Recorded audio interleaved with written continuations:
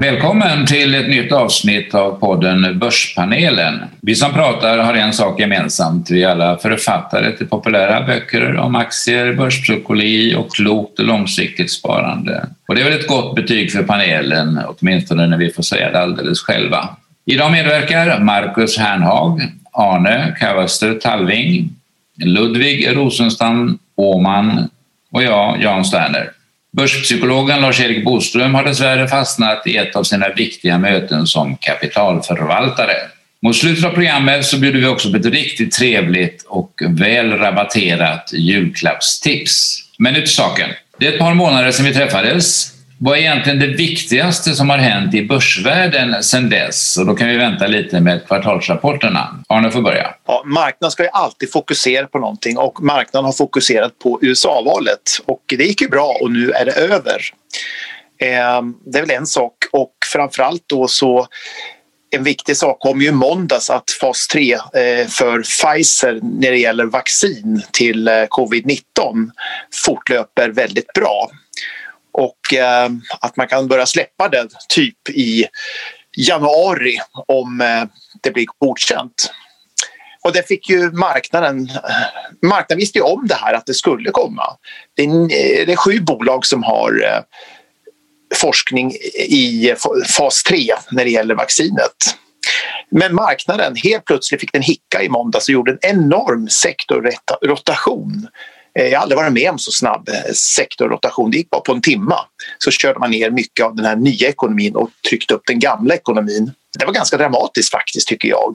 Och det kändes ungefär som att folk ska inte köpa aktier på Avanza längre. Folk ska inte spela. Däremot så ska vi bo på hotell. Det var ju som sagt nedtryckta aktier som fick revansch, och de som har gått bra länge fick en smocka, en uppercut helt enkelt. Jag tror att det är tillfälligt att nyekonomin kommer tillbaka ganska snart igen. Vi återkommer till vaccinets effekter, Arne. Vad reagerade Marcus på under de gångna månaderna? Ja, vi fick ju en tydlig rekyl till slut. Men efter rekylen som kom då i slutet av oktober så har ju börsen tuggat sig uppåt igen. Jag tycker det är ett tydligt styrketecken att börsindex ligger på rekordnivåer. Ludvig? Ja, alltså vi hade ju en svag månad i oktober. Stockholmsbörsen mätt som 6PRX var ner ungefär 6%.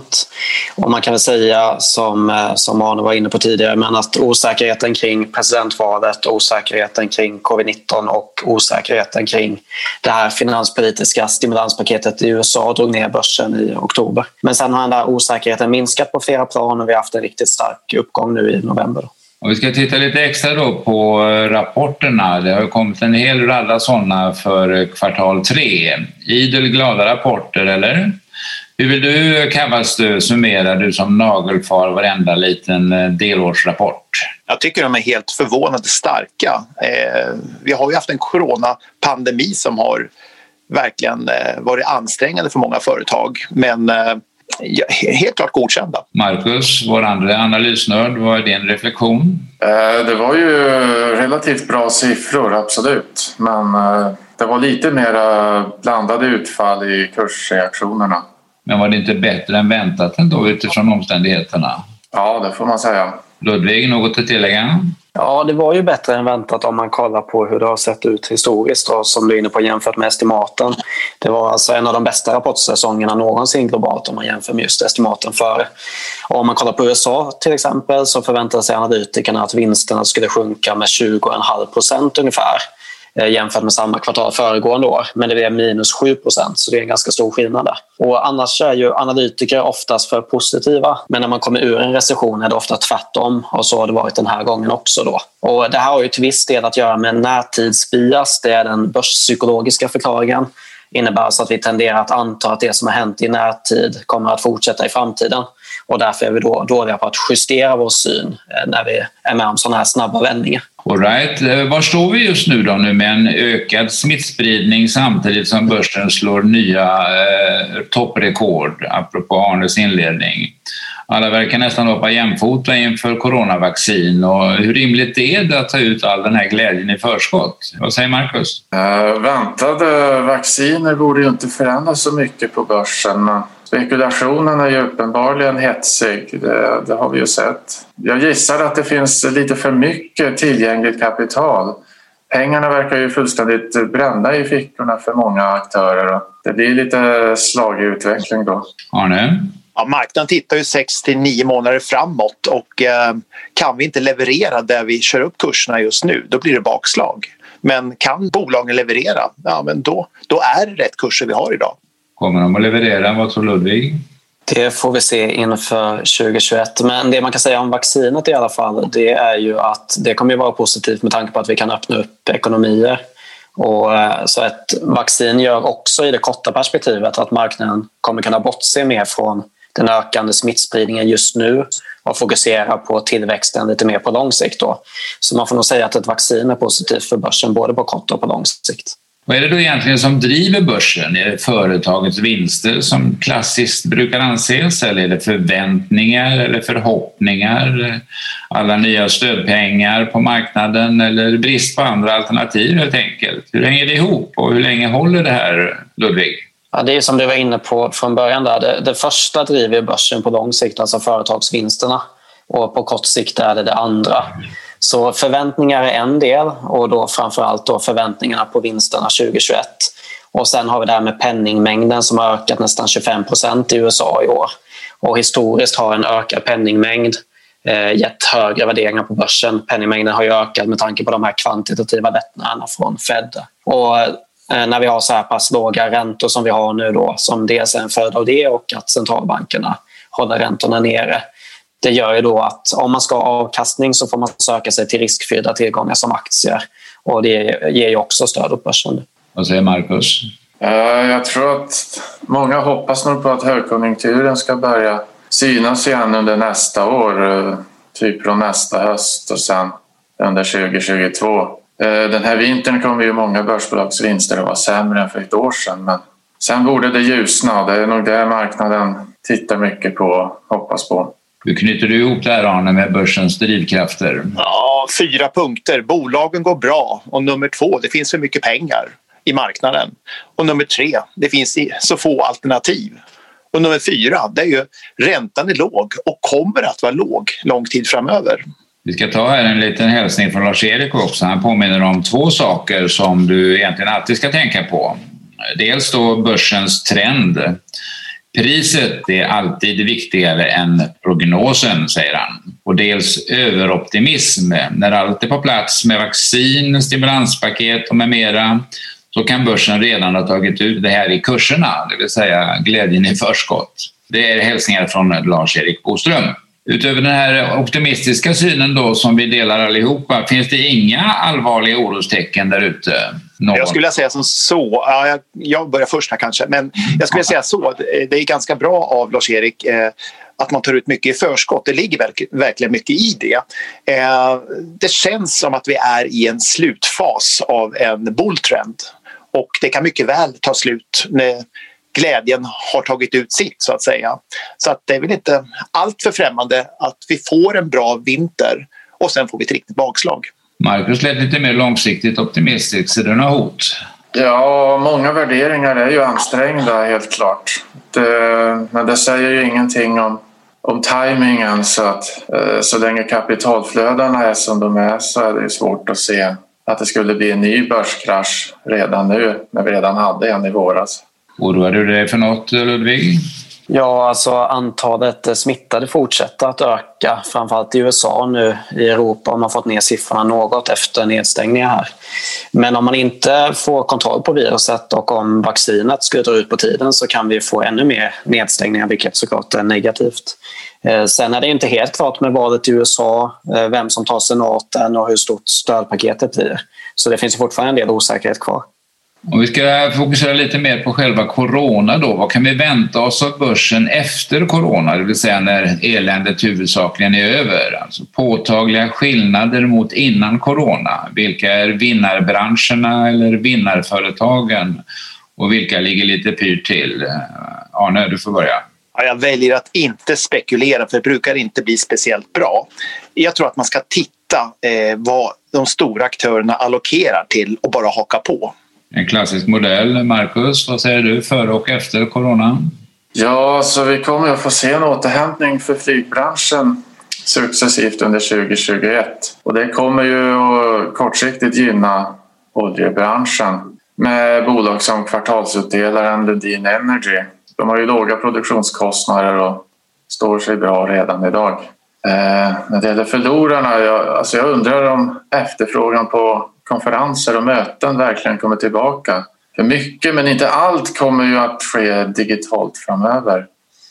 Jag tror den delen av tjänstebolaget Coors verksamhet som är konferens och catering därför kan vara svårt att återhämta sig och gå bra långsiktigt. Sen har ju Coor annan verksamhet som står stadigare, men jag tror kunderna allmänt kommer vilja hålla nere kostnaderna. Säkert vågat, Marcus, att sticka ut hakan och puffa för den kontroversiella oljebranschen, men jag håller gärna med dig just i det fallet. Får vi väl på truten båda två. Vad säger Ludvig, före och efter corona? Något som man nog kan säga i alla fall är ju att digitaliseringen är här för att stanna. Och det är ju inget nytt, det har vi pratat om tidigare. Men att covid-19 har snabbat på digitaliseringen är ganska säkert. Så den typen av bolag som har gått starkt i år kommer nog fortsätta gå starkt även på lång sikt. Så där har vi ju IT och kommunikationstjänster. Men sen i det kortare perspektivet, med tanke på goda nyheter kring vaccin och det kan öka på tillväxten globalt, så borde nedpressade sektorer komma tillbaka. Och då har vi ju mer cykliska sektorer som industri och banker som borde göra en comeback här så småningom. Mycket kretsar ju kring ett fungerande vaccin som vi har pratat om. Arne, du som har lite känningar här, när tror du att vi har ett sådant tillgängligt för stora befolkningsgrupper? Ja, det kommer ju att fasas ut hela tiden. Jag tror att de startar i januari. Som jag nämnde tidigare, det är 7 bolag som har kommit väldigt långt och ligger i fas 3 just på framtagande av ett vaccin. Det funkar ju så att när man då har ett vaccin som troligtvis kommer att bli godkänt, då sätter man igång produktionen. Så att just nu så produceras det enorma mängder från Pfizer och Astra, vet jag, av den vaccinen som de hoppas bli godkänd. Och blir den godkänd, då har man ett jättelager att köra ut. Kanske 50 miljoner doser. Men det förslår inte speciellt mycket i världen. Men man chansar på att det ska bli godkänt. Och sen så kommer det bara tillverkas jättemycket.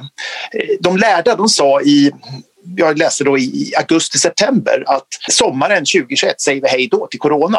Kanske lite överdrivet, men de menar i alla fall att det här kommer att vräkas ut i vår. Och jag skulle tro att jag får ta en spruta kanske i april. Jag är ingen riskgrupp.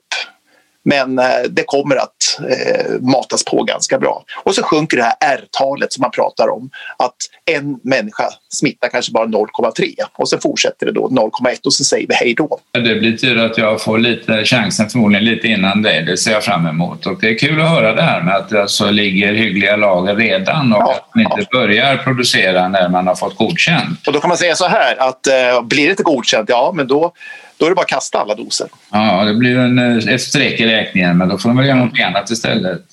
Men det betyder ju också att vi ska inte direkt springa och köpa aktier i vaccintillverkarna som då Astra eller Pfizer. De har ju lovat att inte tjäna stora pengar på detta, eller hur Arne? Ja, det kommer att kosta ungefär 5-6 USA-dollar per dos. De ska ju tjäna pengar på eftermarknaden, säger de. Och tittar man på Astra nu så är de värderade i 60 årsvinster och Pfizer runt 25. Jag tror det är mycket missuppfattning att när väl vaccinet kommer så kommer det att rusa de här aktierna. Och jag ser på den här Aftonbladets aktiemanager som jag och Tommy Söderström, han hockeymålvakten, är med i. Där såg man att inför tävlingen när den startade så en av de mest köpta aktierna som låg i portföljerna som de plockade ut, det var just AstraZeneca. Folk har missuppfattat det och tror att de ska tjäna massa pengar.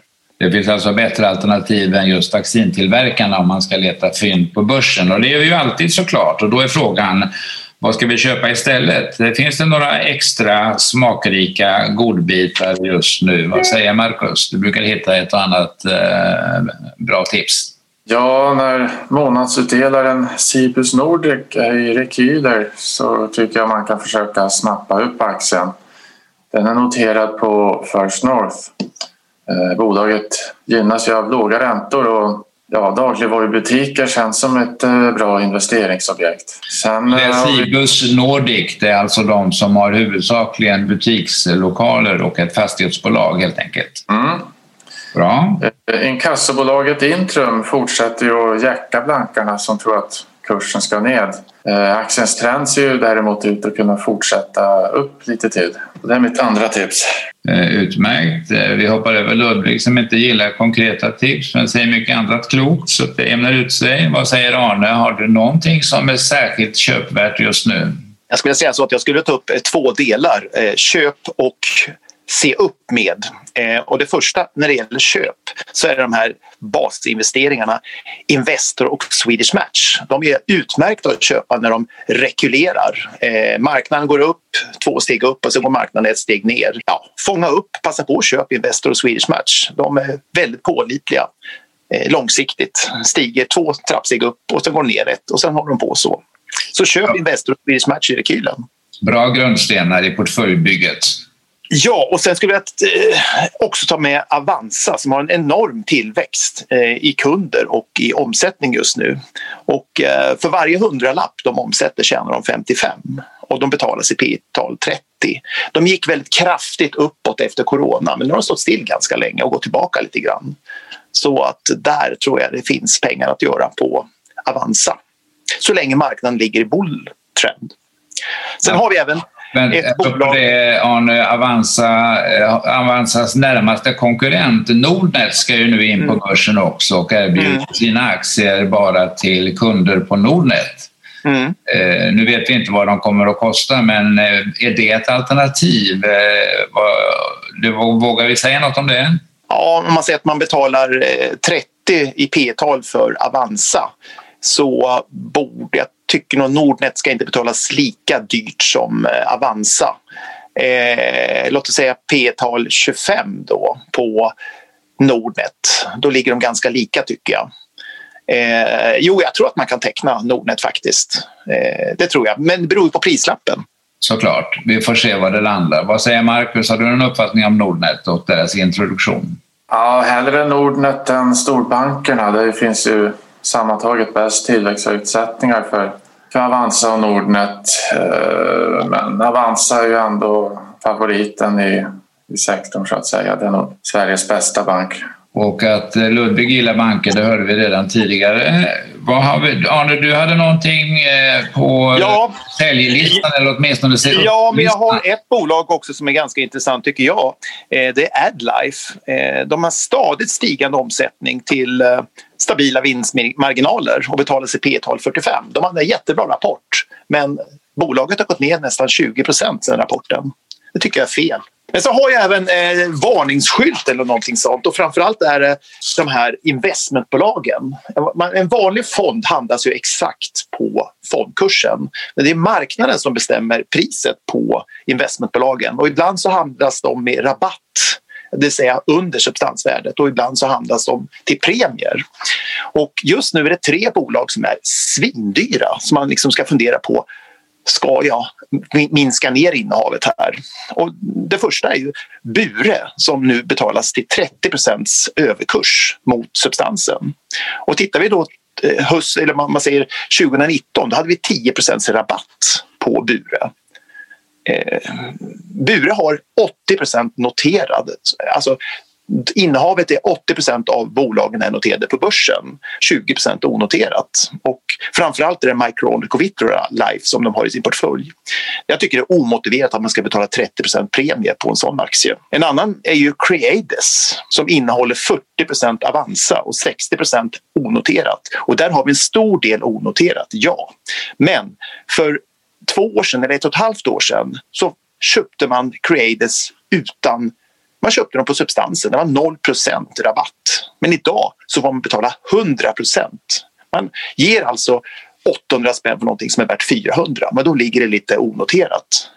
Det är för högt. Och den tredje, det är Latour. Där betalar man 65% överkurs.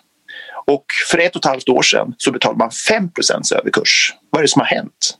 Ja, man har 60% noterat och 40% onoterat. Det här är för dyrt. Nej, men det betyder ju inte att du sopar undan alla investmentbolag. Vi nämnde just Investor där du kan köpa med lite substansrabatt. Och det är då 13% har du där. 13% just nu. 13, ja precis. En annan spaning som jag har, det är ju Garo. Tillväxten den har sjunkit sedan 2015 och senast hade de ingen tillväxt. Och vinstmarginalerna sjunker hela tiden. Kursen har gått alltså nu sedan coronabotten i mars. Den har gått från 2 till 600. Och sedan 2016 så har aktien gått 500% utan att ha presterat fundamentalt. Man betalar 60 P/tal för Garo och den bara stiger. Sälj inte en aktie som ligger i stigande trend. Men här är det nog läge att ta hem lite grann av vinsten. Låter klokt. Har Marcus några säljkandidater? Ja, det är väl många aktier man ska undvika i vart fall. Allt från SAS och Norwegian till klassiska förlustfabriker som Anoto. Men visst, man ska se upp med investmentbolagen. Om man börjar se hur kurserna eller substanspremierna börjar vända ned så får man ju fundera på att vikta ned. Det kan jag ju hålla med om, vilket är väldigt synd att de bolagen ska vara så högt värderade för att det är sådana smidiga och bra investeringsverktyg. Så att nu när de är väldigt populära, då är det lite svårare. Där har vi en blandning av goda köptips och kloka säljråd eller åtminstone varningsflaggor. Och då ska vi avsluta med ett litet julklappserbjudande till dig som lyssnar på oss. Panelens alla aktieböcker finns ju signerade av författarna på sternersforlag.se, alltså www.sternersforlag.se. Och just nu och fram till jul eller kanske till och med nyår så får du med rabattkoden JUL20 JUL20 JUL20 så får du 20% rabatt på samtliga böcker. Böckerna finns förstås också där böcker säljs men utan signaturer och utan julklappsrabatt. Med det säger vi tack för att du lyssnat och på återhörande.